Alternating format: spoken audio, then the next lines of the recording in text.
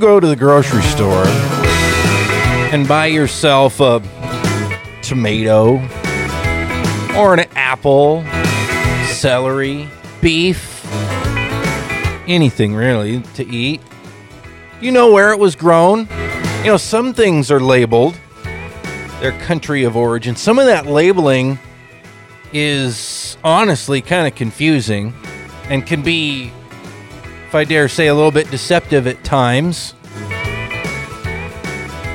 And especially with what we've just gone through and are still going through with this global pandemic and the food shortages and panic buying and all this bizarre stuff, markets turned upside down in the last weeks and months here. A lot of people, and this was already growing before that, a lot of people are saying, I want to know that my food was grown in the U.S. How about let's start there? I mean, a lot of people are into buy local, and I am all behind that. But sometimes you just can't get a local tomato. And certainly around here, we aren't going to say get a local grapefruit, no matter what our governor says about thanking grapefruit harvesters. If you saw that press conference, you'll know what I'm talking about, with Jay Inslee mentioning or thanking grapefruit harvesters, and we don't have any of those here in Washington. We don't grow grapefruit. But joining us now on the program is somebody down from country where part of this country where they do a lot of grapefruit and other things like that. Bud Childs with Demand American Grown is with us on the program this morning. Bud, how did this all get started? I mean, I think the name kind of says it all, doesn't it? Yeah, it does. Dylan, good to be with you, man. I have been around politics and public policy, governmental affairs my whole life.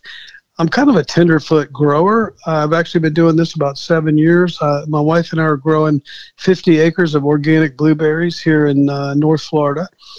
And we had a chance to inherit this beautiful property that my dad owned, and my father was a United States Senator and Governor of Florida, and so that says a lot about my background. Yeah. And I ran a public issues business for quite a few years, and as I got into the agricultural segment, I realized that something was profoundly wrong.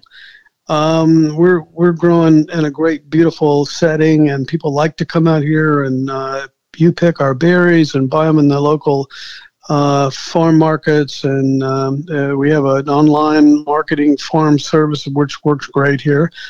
But when I turned around to sell, because we did 50 acres, so we have 150 to 200,000 pounds a year. And, to meet our market, we switched from conventional growing to organic growing, which is a little easier on the West Coast than it is in Florida. We have a lot of humidity, a lot of bugs, a lot of pests, and so it's very challenging here. We're one of only a few organic growers. But I got to tell you, on the commercial market, there are two things you got to do when you're a farmer. You got to grow it and you got to sell it. And if you're not selling it locally, in the old days, when we had our local market, you saw it all locally.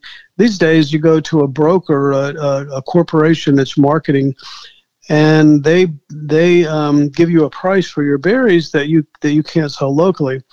Well, that was all fine for a long time, and in the last 6 or 7 years, these marketing companies have consolidated to the point where they control the food marketing in our country. 80% of the food sold is sold by just a handful of companies.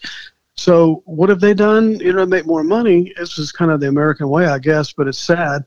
They have rapidly, in the last 5 years especially, outsourced the growing and production of the food into third world countries, Mexico, Chile, Argentina, Colombia, Peru, places where they could pay, $6 a day for somebody to work 12 hours, some poor Mexican guy that's, brought out to a regional farm. And our government, because of the power of these companies, our government has allowed them to bring that produce or fruit or meat across the border and flood it into our markets.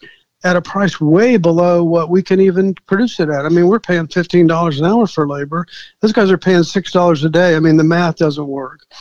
And for 200 years, the government protected farms because they knew that, we can't let somebody come in from out of the country and that can just do something really cheaply with cheap labor and put our farms out of business. Because what? If we lose our farms, what have we lost? We've lost an essential element of our national security. What are we going to be dependent on Mexico or China for our food, for goodness sake? I mean, we can't do it. And so we started American Grown, a bunch of blueberry growers in Florida and Georgia. And, I was shocked. We had, 100 farmers sign up in the first few days. And, it's just kind of taken off from there into multiple states and across produce and, the beef and the dairy, because basically it's what you said in the opening. The American public does not understand what's going on. They don't understand when they go in the grocery store that they're making a decision, like a vote with their decision to buy. And if they buy foreign in our market this year, this is shocking, but it's true. In our market, which is the time where we've grown all year long, and we've got to, come to Fresh Market in March and April and May in Florida, and we've got the fresh blueberries. In our market, Mexico has been able to, in the last 5 years, to penetrate our market and take over 2/3 of our market. 2/3 of our market in our fresh season. Now, we don't really have a beef with them bringing berries in, and having a year-round supply, but they're flooding our market in the season. Same thing with the tomato growers, same thing with the lettuce guys, eggplant, bell peppers, you name it. So, we are losing, and this is what the public needs to understand. We have already lost a majority of our food supply to third world producers. And the pandemic has finally woken people up to the fact that, hey, it's important where your food comes from, and it's important where your essential medical supplies come from. And if you have to be dependent on a country like China that doesn't like us, or you have to be dependent on a country like Mexico that's bringing as much, collateral goods across the border. Just this last week, a big load of cocaine, a big load of marijuana comes through with the produce. And, who could even imagine what the food safety regulations are in a place like Mexico? I mean, I don't drink the water in Mexico. I sure wouldn't eat the fruit, Yeah. Well, that's absolutely the truth. Bud Childs with us. And by the way, I don't even know if I mentioned at the beginning of the segment here, this is The Farming Show on KGMI News Talk 790. I'm Dylan Honcoop, and I grew up here in Western Washington on a red raspberry farm. We've been dealing with this issue now for decades. I remember being a kid, and there was, trade litigation going on with unfair trade practices with foreign countries at that time. The problem has gotten so much worse since then. And you're highlighting part of it here. The thing used to be, I remember back when I was a kid as well, there would be talk about, buy Washington milk or Washington raspberries. Right now, I think our first concern as, folks producing food in the United States should be buy American grown. That's the name of your brand. Again, Bud is with Demand American Grown. How much of this is because of the pressure of regulations, rules, things like that, not to mention liability issues, litigation, all these pressures that are put on farmers that do business here in the United States? As far as I can see, they follow the tightest rules. They're under the most threat of litigation or action by activist groups, all this kind of stuff of any food growers, producers anywhere in the world. So that's inevitably forced these prices up and pushed us really out of competitiveness. Yeah, that's true. I think that's kind of it's almost a rounding error, though, compared to the labor disparity. I mean, when I have 50 people here picking my fruit, at $15 an hour, and my competitor in Mexico is got 50 people paying $6 a day, you can imagine the difference in and they're able to bring the stuff across the border, without any kind of labor computation to balance that, which is that's the absolute definition of dumping, when you're able to bring something in way below what a producer can make and take over a market. But, the sad thing, Dylan, is this is American companies doing this. And, you mentioned raspberries. I'm in serious discussions with WRCC, the Washington Red Raspberry Commission, about, joining forces. And you may know that, with American Grown. A big part of why we want to do this, why we really want to get unified farmers, is that the public will never, with the government's oversight, they've watered down the country of origin labeling to the point where it's impossible to tell, where a product is from for a consumer. And what we're doing, Dylan, is we're certifying farmers like the Washington. We want to certify all the raspberry growers. And we certify them in the private sector. We certify them through the local agricultural associations, the community leaders, and our own organization that makes sure these are American family farms. And then we allow them to use the American Grown label. And we're promoting, and people are responding to our website and our social media platforms, and so they're beginning to look for American Grown. And now we have 100,000 or more people out there using the label. So it's like we can help turn a farmer from a commodity to a brand and help them to begin to sell direct. And the pandemic is opening the window for that. And that's a silver lining in the pandemic. I mean, a lot of farmers now are able to go and bypass this dismal marketing scheme that that's crushing us and putting us out of business, and go direct. So I'm hopeful. I'm very hopeful about what we're doing, and I'm encouraged that we're seeing the kind of response from the public now, particularly in the pandemic. That people, they really value the local farms. They know that it's safe, nutritious, healthy, that environmentally and sustainably it's the right thing. But they've just had the wool pulled over their eyes. People they have busy lives. They go and they pick up stuff in the grocery. They don't think about it.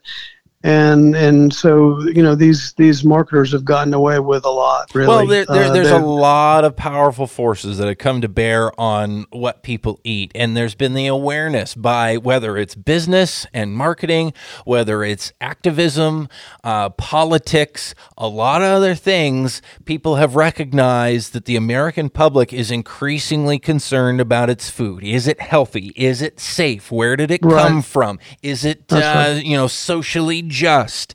At the same time, the American farmer has continued on producing food, responding and reacting to new regulations and rules to make sure that it's safe, to make sure that it's fair and just and produced in a sustainable way, all these things. But there's been this huge disconnect. The public doesn't know what the American farmer has been up to. And at the same time, all these powerful forces who knows that the consumer cares so deeply about these things have been leveraging that issues while farmers have been silent. They're leveraging those issues, and in some cases, a lot of cases, telling them that what's happening here with American farmers is bad, and it's American grown food that they can't trust. American grown food that's not safe or healthy, or treating workers well, or protecting animals, or any of these hot button issues. And that's actually opposite of what's happening, but the effect is that people are getting their food from places that don't protect any of those important things because the American consumer has been lied to. Right, and they're not doing anything really for the citizens of the countries where the stuff is grown, because the guy that's making $6 a day and working 12 hours a day, he's not getting ahead.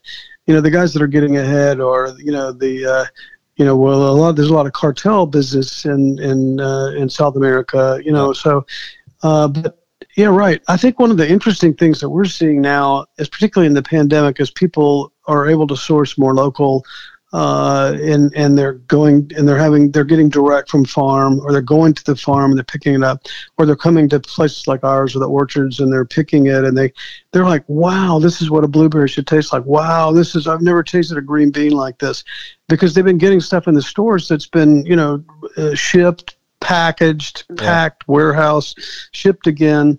And by the time it gets to the store and it actually goes, onto the shelf, and it sits there for 4 or 5 days, it's not nutritious anymore. It's not any good. And, we've seen that in case after case. And now a lot of consumers are starting to speak out about that And I think this trend is going to continue. I think people are, it's like, what do I need to walk up and down the aisles for when I get crummy stuff when I can have it sent to my door? And what's frustrating in the scenario that you're just painting with what's going on, sometimes this stuff will have labeling that still makes it sound like it's from the U.S. And in some cases, Canada has rules that are even worse, where something will say product of Canada. I know I've been fooled by that before. Product of Canada, it's like, okay, well, it's not the U.S., but it's Canada. They're next door neighbors. We like those folks. I have family in Canada. But the truth is, the rules up there, in some, like I said, are even more lax. There can be stuff from anywhere in the world. They just put it in a different bag in Canada, and suddenly it's stamped as product of Canada. And that same kind of thing happens here, too. Yeah, you're absolutely right. And, the most egregious example of what you just described is beef, in the beef sector. And Mexico and Brazil, and this is amazing, but it's true. It's absolutely true. There's a provision in the trade organizations, and this is again money and power that allows this to happen. That Brazil or Mexico, there was a provision there that says, well, if you dramatically, substantially change the nature of the product from where it's grown or raised to where it's sold, then you can actually brand it as a product that's grown in the country that you're selling it in. So okay, you can kind of understand that. So if they were to reprocess it or whatever, they could say, okay, well, it's reprocessed in America, so it's an American product. That's that's deceptive, but that's the way things go now. What they're doing is they're just changing the packaging. All they're doing is changing the packaging and taking it from a Brazilian package, a Mexican package, put an American package, and they're able to use that loophole to say that it's an American product. And they're bringing tons and tons of beef in and putting our ranchers out of business. Absolutely crazy, ridiculous. Well, we thank you so much for what you're doing. And how can people follow you? Where do they need to go? Well, demandamericangrown.org. Go to the website, give us some information about you, whether you're a consumer or a farmer. Let us send you information. Look at our Facebook page, Demand American Grown, and really help join the fight. I mean, this is about your local food supply. We're trying to, give you back control of your local food supply and also to save your local farmer.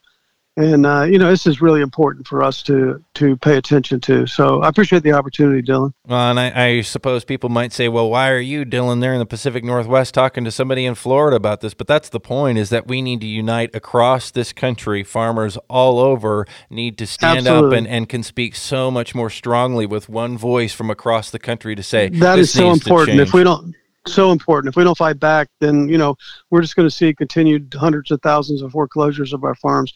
And that doesn't just hurt the farmer, that hurts your rural economy and the community. So, Bud, thank you so much for what you're doing, and let's stay in touch. My pleasure. We'll look forward to that, Dylan. Take care.